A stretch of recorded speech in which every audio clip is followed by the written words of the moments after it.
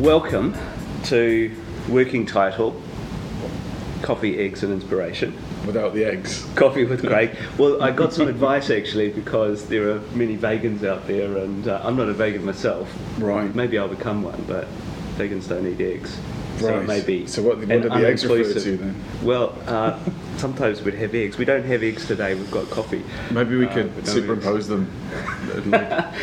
And put a picture of eggs, the eggs emoji. If there was any URLs we mentioned, it could come up on an egg. Oh my god, I'm going to stay. We're straight into it already. So this week's guest is Tom Ollerton, and I'm kind of turning the tables on Tom a bit.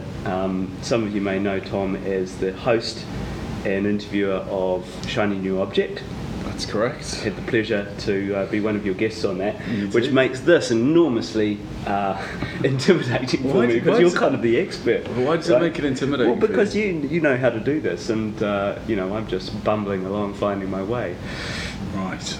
But you also have a company. I do have a company. Called Automated Creative, which we'll talk about as well. Sounds brilliant. Super interesting. But the purpose of this, I'll put my coffee down because I'm still talking, is to learn a little bit more about more your personal journey, which I think has some real interest in it. Going through marketing, well, we shall see. So take me back, start by taking me back, and where did it all begin for you? In terms of my born career, and raised born and raised in the UK. Yeah, born and raised in the UK, in the northeast of England, and I went to university to study philosophy, which turned out was really difficult.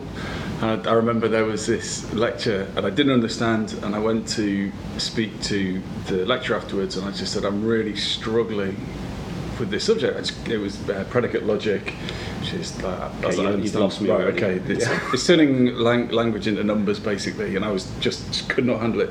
And I said, look, what are we doing here? And he said, look, if you can understand predicate logic, then you could have a career in artificial intelligence. And of course. And at the time, I was just into being in a band and doing all the things that bands do. And I went, why would I want to do that? And then very shortly left university, dropped out to move to London to get a record deal. Yeah. Convinced of my talent and my imminent fame. And then I spent a long time being very unsuccessful, and eventually recorded an album for a band that will not be named on this point or anywhere else, and spent a lot of time doing an album with a different project, and had every major record label come and see us perform, came down to the studio, and no one signed it because it wasn't very good. It was a pretty bad album. I listen to it every year and it gets worse every year, which is crushing. But it was an incredible experience. That's what I did in my 20s. Was I got up every day, got on an acoustic guitar, and wrote a song, went to a studio, did a gig, hung out with brilliant, talented, exciting musicians, and then obviously that crashed and burned, and then during being a fairly impoverished musician, I sort of taught myself how to cook.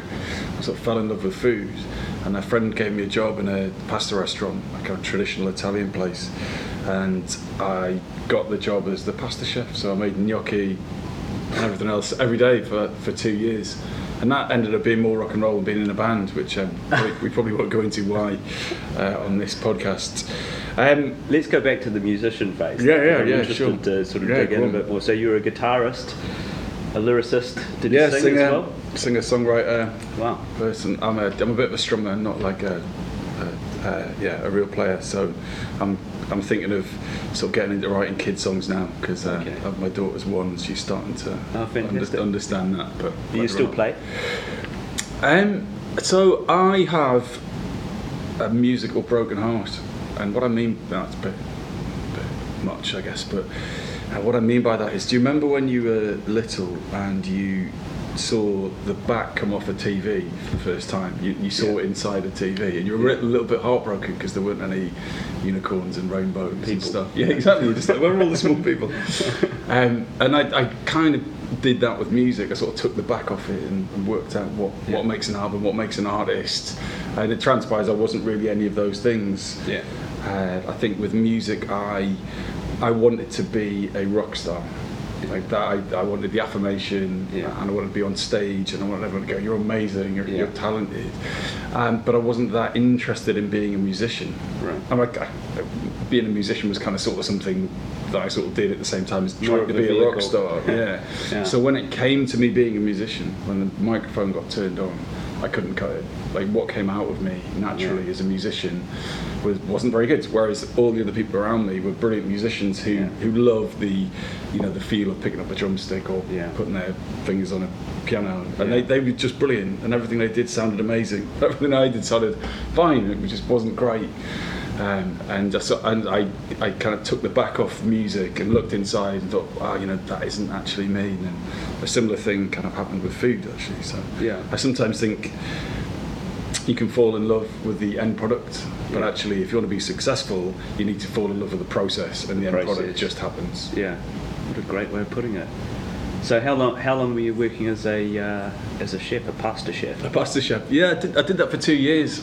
And I was dating a girl at the time, and I was like, well, what do you do for a living? Because when you're in a band or a chef, or you're working maybe in that kind of world, anyone who works in the office, you just have no idea what people do. Because like I never had a job really. Where do you go every day? Yeah, you're like, what do you do? Like meetings? What's it? I never had a meeting until I was 30, really. And so I was seeing this girl. I said, "What do you do?" And she worked for a mobile marketing company. Yeah. And I remember when she said, "I've done a user experience for a Java game for Guinness app or something," and I was just like, "What for a what?"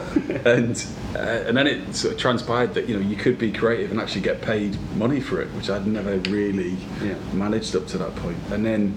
And I got really excited about the idea of advertising, creativity, technology, and I saw Gumtree, it's probably still a thing. I saw an advert come up for an internship at a digital agency, and it was just down the road from my house. So I literally saw the ad, and I walked there within 15 minutes and just knocked on the door and said, "Oh, I'm here about the internship." And they were like, "What?" we just pressed send, And so the MD, a guy called Damien Kimmelman, very, very successful entrepreneur, the guy who founded Judo, who you may have come across at some point, and I sat down with Damien, still my friend, and I said, "Look, I want to do this stuff." And he said, "Okay, come in next week." And I was doing intern stuff, and one of the things I did was he gave me new business people's CVs to read. And he just said, "Do you like any of these CVs?" on a gut feel. And I read through all these salespeople CVs, and I was like, these people don't do anything. Like there's not like a degree in sales or they were just people that had done stuff. And I said, why can't I do this? Why can't I just throw myself into this job? And he said, "Tom will probably regret this decision, but off you go." And then within a few months, we'd won work with Virgin and Vauxhall, and so I could sell. You became a salesperson, yeah.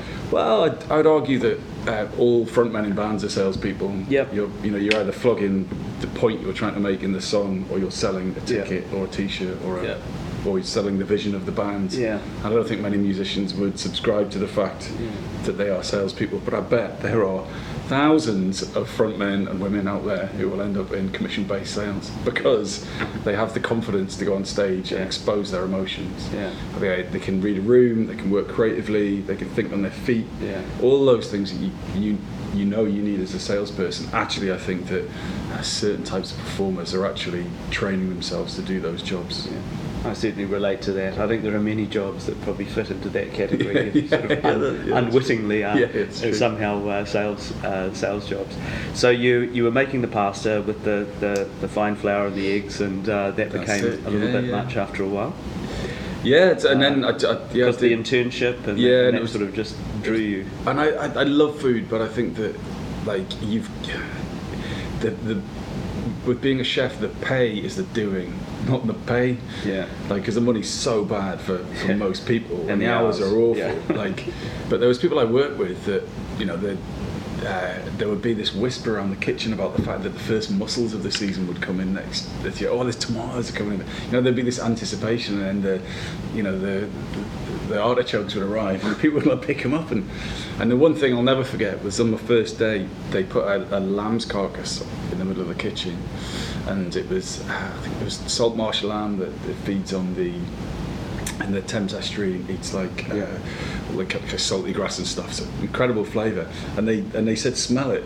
Like, and raw lamb doesn't really smell or anything, but it does have a smell. Yeah. And he said, that is what the best lamb in the world smells like. Remember that. Right. And that was the same with everything: cheese, wine, salt, whatever. You know. So you had this kind of 360 sense of everything. And so, and I loved it, but I didn't love it it wasn't enough pay, and I was 28, 29, 30, and I was like, if I stick at this for 10 years, financially, where am I going to be? Yeah. And so food isn't, if you don't work in the kitchen, you can still love food. So I was like, well, I'm going to pursue this career in marketing, advertising, digital, as we called it at the time. And I thought, well, I'll try this for a bit and see what happens. So creative marketing, digital became your thing. Yeah. You found that you could use some of those skills. Yeah. And this was which company? What was the name of it? We were called We Are BI. We Are VI. Who are no longer with us. But yeah, Damien span that out into Judo. I think he's no longer with Judo. But yeah, that was an incredible experience. But the great thing was we were a full service digital agency, and Damien just had this ability to say yes to anything. Like, oh, we can do a PPC campaign. Yeah, we'll build your mobile website. Oh, of course. Augmented reality, of course. And so his view was just sell anything and then work out how to make it later, which I think is not always the best move. But exposed me to a really broad range of different digital skills. So whether that was copy or user experience or something called social media, like that came up. It was like, and I was like, Damien, can I sort of do this social media thing? Can I sort of try and sell this in? This was mid 2000s. Yeah. Like I used to go to things called tweet-ups or meetups for people that were on Twitter, because back in the day it didn't actually have your name on it. It was just like your at Craig. Well, that's Craig123 or whatever. Yeah. And so you used to go and meet people. Are you on Twitter? Yeah, I'm on Twitter. What's your name? Oh, yeah, you're you. So then my friend Louis and I, who worked at the agency, we set up a meetup called Ale 2.0, which was a meetup of people who drank real ale, who worked in digital. So anyone who liked beer, who was on Twitter once a month, would come to like a pub around here somewhere. Was that a big group, or is it quite a niche? It got to like 70, 80 people. Really? Yeah, and it was covered by Kodak on their global blog. May they rest in peace. It was. But the great thing is that it exploded our network. Yeah. So I met like crazy influential people, like people running agencies or at brands or at publications. So anyone who's an early adopter of Twitter, who liked beer, and even people who didn't, would go. And it was there I met Robin Grant, who founded Real Social, and that's how I sort of roundabout ended up there. So I went from being a guy making gnocchi to being an incredibly well connected person within digital marketing within a few months, really. Right. So that really taught me the value of blending a real world experience with doing the right thing online, and I still run events to this day. So. Yeah, and you are really well connected. I've noticed that. I mean, you just know everyone in the industry. And the thing that sort of, there's a golden thread that runs through all of the experience you've had, which is around digital. Did that just happen because that was where marketing was heading, or advertising was heading, or was there something deeper there that draws you to technology? I think I would say the thread is creativity, and that's what was there, obviously, in music and in food. And what I loved about digital at that time was the creative process. I love that feeling of when you're looking at a campaign or a bit of technology where like the hair stands up on your back of your neck. Like obviously a lot of the stuff that Google has done over the years, you're just like, wow, man, that's amazing. And you get that real feeling of discovery. It's a very similar feeling to discovering a brilliant bit of music that you're like, oh my god, I had no idea that song existed, or I had no idea that was possible. And I think that really is what propels the industry, is that excitement and that thrill sometimes. So that, not digital specifically, it's the creativity that digital can inspire. That is, I would have thought for a long time will be the thing that keeps me going. I completely relate to that. It's interesting you make the connection intersection between creative and digital. I think it's so important. The technology is kind of the simple bit, right? How you apply it and work with it and mould it is the creative part. Indeed. What any good examples you can think of recently that have made your hair stand up? Examples of recent things that have made my hair stand up. So I run a monthly meetup called I'll Be Back, and I run it with my partner Alex Hobhouse at Automated Creative. We set that up 2 years ago to explore the intersection of creativity, ads and AI. And so every month we have someone from a brand, an agency, a tech company and a startup to come and talk about the impact of AI on the advertising creative process. And that, like, every month you're just like eye wobbling, going, I just can't believe this is possible. Yeah. And that was really the inspiration for founding Automated Creative, was that there's these businesses that can use AI to write music, to do deep fakes, which was obviously huge, to create film scores, to create video, to create images, to the point at which you can't tell whether it's a human or a machine that has made it. Yeah. And I think that is the single biggest invention in advertising ever, the capacity for a machine to replicate advertising output in such a way that a human couldn't distinguish between a human and a machine-made bit of work. And that realization was the reason that we founded Automated Creative, was that at some point this AI is going to get so good at doing all the different things that humans do that advertising will work in a completely different way. I'm going to come back to the questions about how that sort of relates to what we do, but I'm interested to dig in a bit more about your company. Tell me about your company. What does it do? Yeah, so our mission is to reinvent advertising using artificial intelligence, and so we're on a journey of exploring how to do that. And we haven't managed to reinvent advertising using AI yet, but we do use different elements of artificial intelligence to make ads that perform better, quicker and cheaper than doing it just the human way. We've got an incredible client list. We work with Regabenkies, Adidas, Diageo, who else we work with? Domino's. Kicked off some work with Samsung this week, so we work out of London and Singapore. So it's blue chip companies. Exclusively. So how does it work? Do they come to you with creative that's already been built for TV or something, and you convert it? Or how does it work? Yeah, so we are a tech platform that sits between the creative agency and the media agency.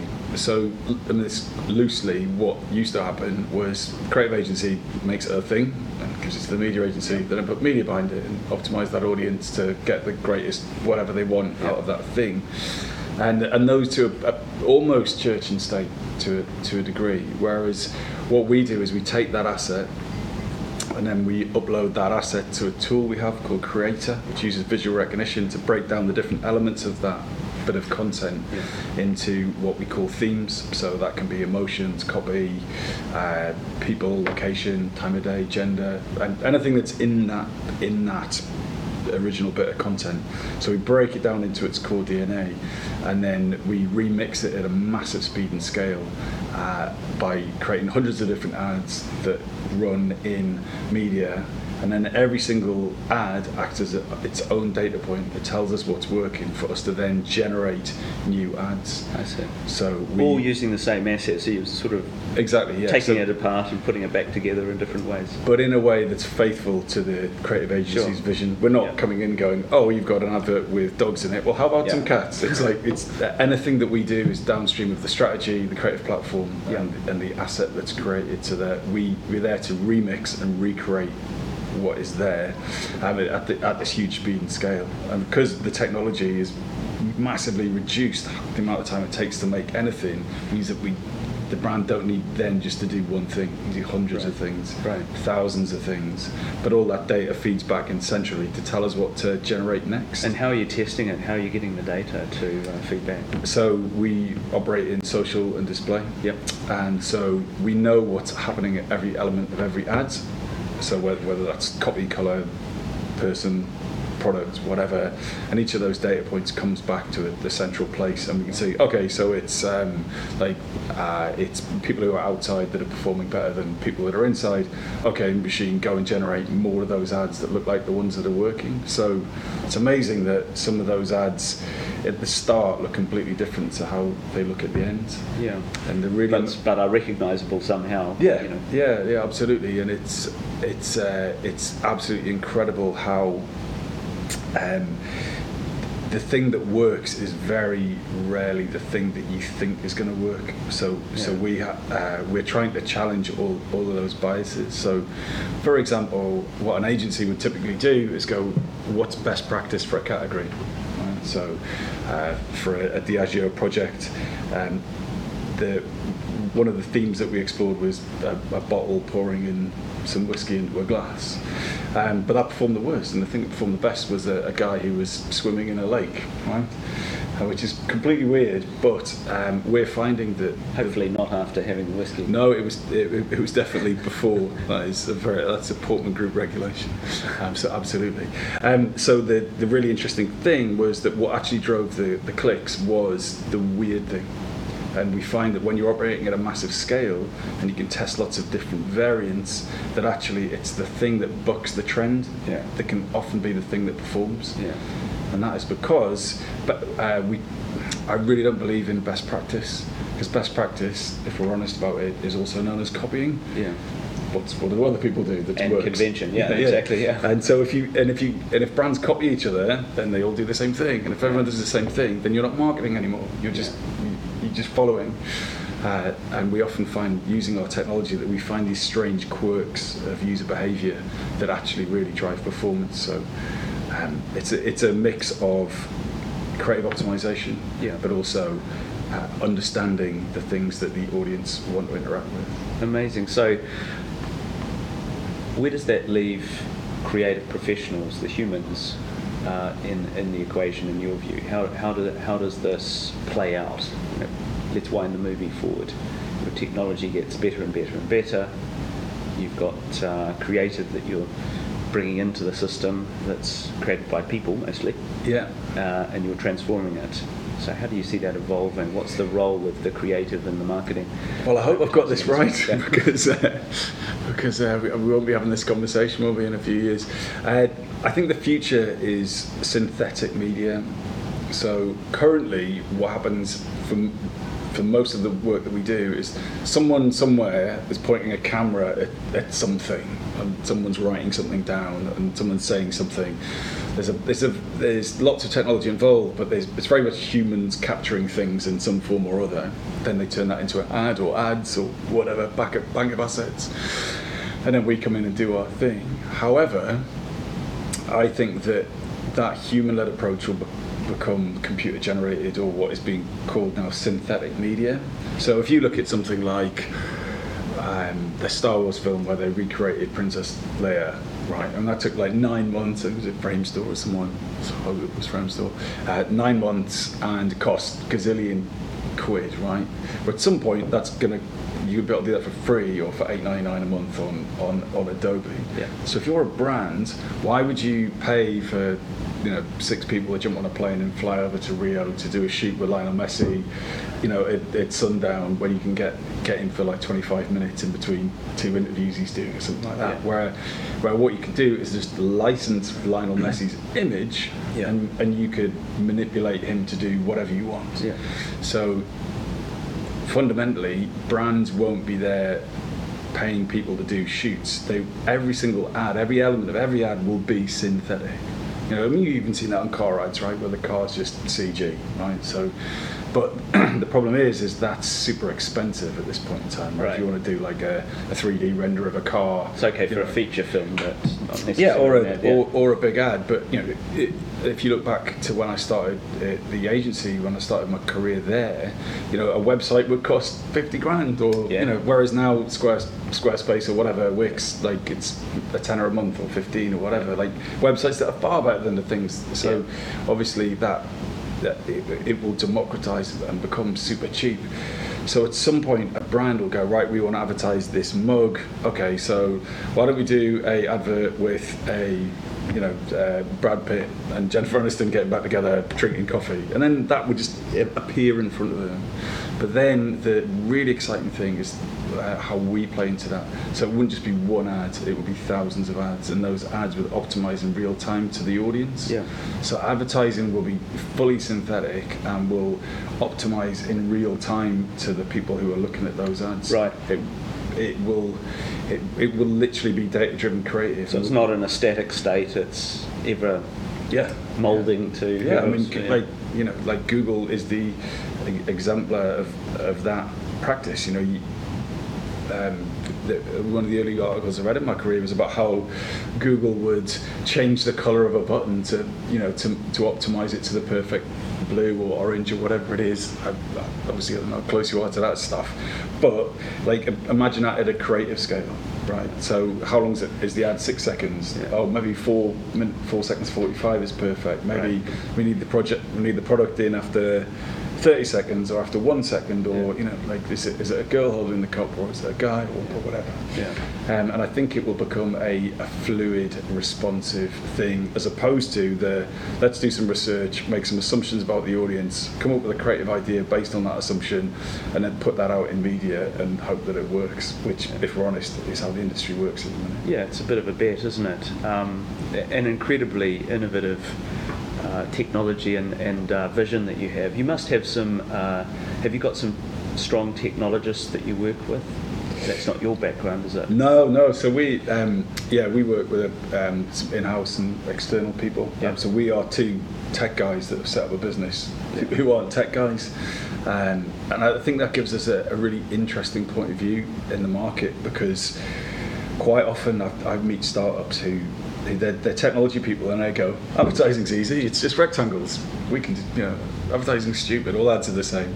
And they really struggle because they can't handle the nuance of the industry, whereas we are guys who've been in creative agencies for, however long, and now we're working with technology to build out the product that we think the industry wants, as opposed to, we've got some technology, let's try and make it work for the industry. Retrofit it. Yeah. So no, I'm not a developer, and it's embarrassing to have this conversation and not have that pedigree.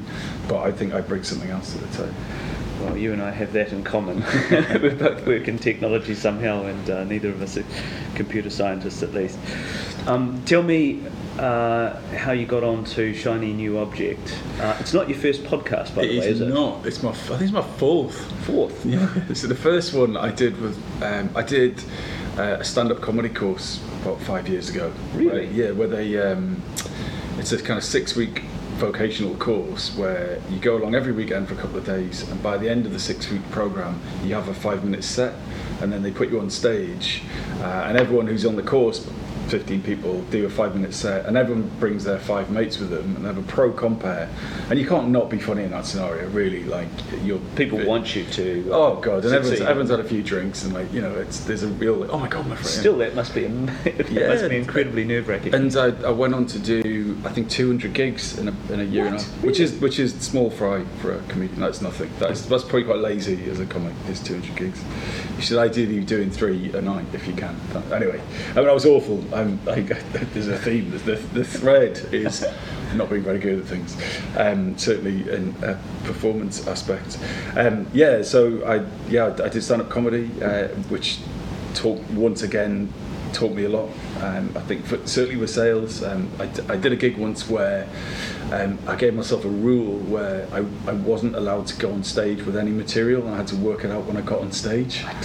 So I went on stage in front of 50 people and just went, right, I'm just going to see what comes out of my mouth. And it was the most difficult 5 minutes of my life for me and the audience. And it was awful, but I got some laughs. And then I think there was one thing that was funny, and I was like, all right, okay. So in the subsequent gig, I used that.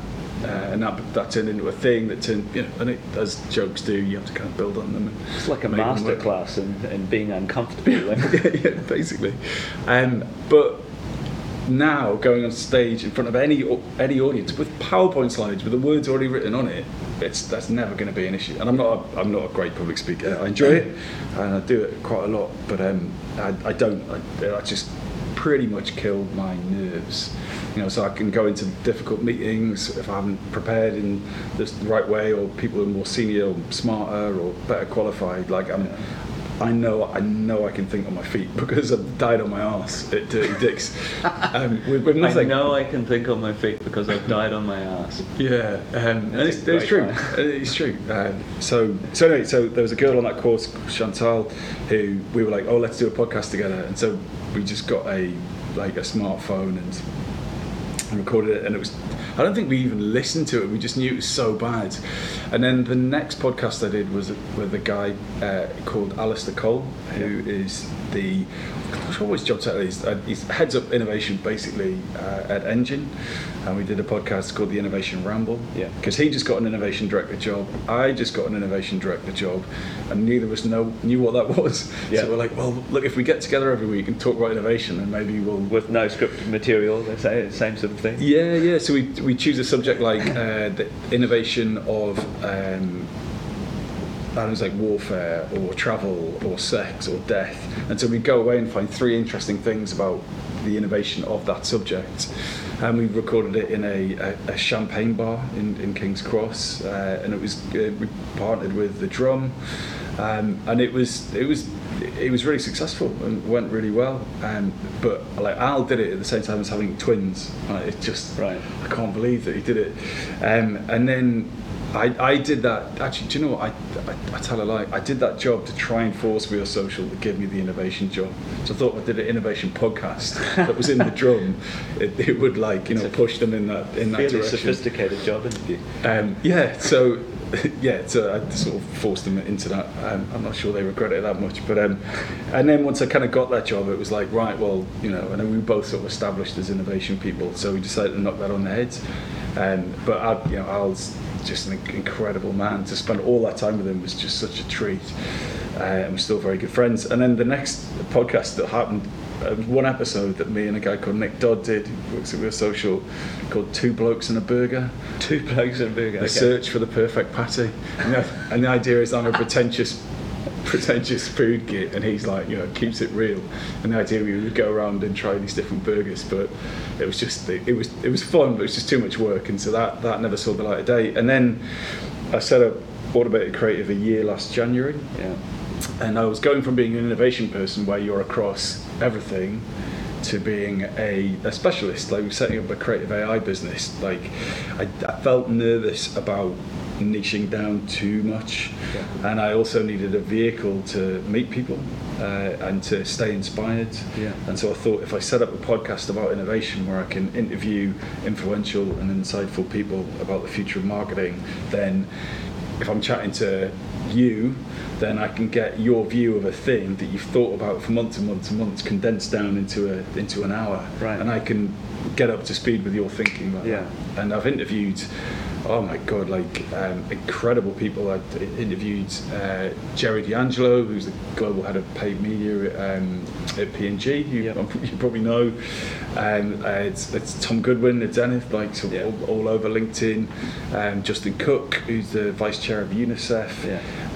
Just incredible people with incredible stories, and you sometimes sitting there thinking, oh my god, this is amazing. What I'm hearing here is something I've never heard of, that I didn't understand. And I think that's one of the thing about doing an interview podcast is it skills you up in so many different areas, whether it's just the subject matter or the ability to put on a show or your network. So I thought I'd do it for a bit, and it's just grown and grown and grown, and it's a real labour of love. I would do it if one person listened to it. It's that rewarding. So it must be a huge time suck, so a real commitment. Well, no. See, there's the thing. Not? So okay. The Innovation Ramble was a nightmare because we choose a subject like the innovation of transport. Oh, we don't know anything about you that. have to research it. Yeah. So we'd go away and research it, and then we'd have a call going, oh, I found these 3 things. And then we go, oh, well, I like that one, I don't like that one. Okay, all right, well, I'll go and look a bit more into that. Then you had to travel to King's Cross to meet. Then you had to have breakfast, have a chat. Oh, okay, you sort it all out in a Google Doc. And then, right, again, we'll record it. And then I have to go and edit it. And then we did a video version. And then you had to upload it. Then you have to write a post or whatever. That was very light touch, and that was 7 hours a week. Right. That's a day's work. Yeah. Right, and I wasn't getting paid for that. There was no Yeah. sponsorship. Wasn't part of my We're Social job. That was on top. So I had to find that time. Yeah. And it actually impacted on my relationship because I was doing 12-hour days at work anyway, and then I was like doing this other 7 hours. Right. And so I was getting up super early in the morning, and it was really tough. So I thought with trying a new object, I'm just like, right, I'm going to meet someone, and I'm going to press record, and then I'm going to press stop, and then I'm going to put it live. Right. And then that's it. Yeah. And I do a blog post as well, but that doesn't take so long. So really, I probably spend, including recording it, 3 hours a week on the Is that all? podcast. Yeah. Okay. You've certainly scared the life out of me. Maybe I'm naive thinking in the time commitment. Yeah. You've got staff, so you Well, can. not personally. It's not a work. It's not a work. It's a passion project. Like, Well, there you go. Like yours. But Come on, Craig. You know people. I'm sure you can sort it out. I don't know about that. Yeah, no. I think it's a great way. I relate to that. I try to meet 3 or 4 new people a week. And That's what this it is, is absolutely fascinating listening to the stories of others, and you certainly learn a whole lot. I think I've listened to all of your podcasts What? on Shiny New Object. Are you kidding me? Yeah, because it's really relevant to the industry and remarkable I to think hear. you must be the only person, but I appreciate that. Well, I'm not sure. Which one was your favourite other than your own? Did you listen to your own? More important question. I did. I found that very uncomfortable. It's tough, isn't it? Very, very Really uncomfortable, honestly. So My favourite was Bruce Daisley. by the way. Old pro. What they teach you to do in comedy is video your set, like wherever it is. And so the first time I did a gig, I think it was actually down at King's Cross, there was a guy there with a video camera, and he was doing a tour or something like that. And I said, "Oh, could you video my set and then email it to me?" And the set went, for a first gig, it was actually went quite well. And so he sent me the video, and I was watching it, and I was like, I thought my recollection was that people were laughing a lot more than they were, and I wrote to him. I said, I think it went all right, but people weren't really laughing that much. And he said, bless him, it's just one of those microphones that doesn't really pick up laughter. Which is a sort of the weird dig compliment thing all wrapped up in one. But if you force yourself to listen to your work, you will learn far quicker than you will with your I think that went quite well. Yeah. Like video it, record it, watch it. It's like going to the gym. Like, it's really brutal. Yeah. Force yourself to do it. Camera doesn't lie. It's true. So what an amazing story! Sort of coming through school, out of university, philosophy, music, food, digital, an incredible journey. Any advice? What are your lessons from your journey? To who? To people who may be starting out, coming out of school, thinking about the road ahead. If you're starting out, I would ask yourself, what is the thing that you really love the process of doing that other people don't like so much? Like, is that cooking? Is it like the picking up and smelling the tomato, or is it I don't know, coding, or popping open your laptop, sitting there for what can you do for like 12 hours straight without even going to the toilet, that just fascinates you? And that's not like watching movies, which is not the enjoyment of the end result, right? But what is the process that you could just endlessly do without any payment, any sleep? What is the thing that you just can't stop yourself doing, that you absolutely love? And if you focus on doing that, then your end output will be amazing. And coming back to music, I think that's why some of the bands that I really love, which are the 60s and 70s rock and roll bands, the Beatles, Stones, Aretha Franklin, and so on. Like, from the age of 10, they just played piano or guitar without any thought of reward. Because they just loved it. They just loved it. So by the time they were 18 and gorgeous and beautiful, and the 60s and 70s happened, they were just, anything that they did sounded totally incredible. But they loved the process. So What is the process that you just absolutely can do and do and do, and there's probably something in that. I've never heard that advice before. It's incredibly insightful and provocative. Amazing advice, amazing guest. Thanks, Tom. Dude, thanks so much. Awesome. What fun.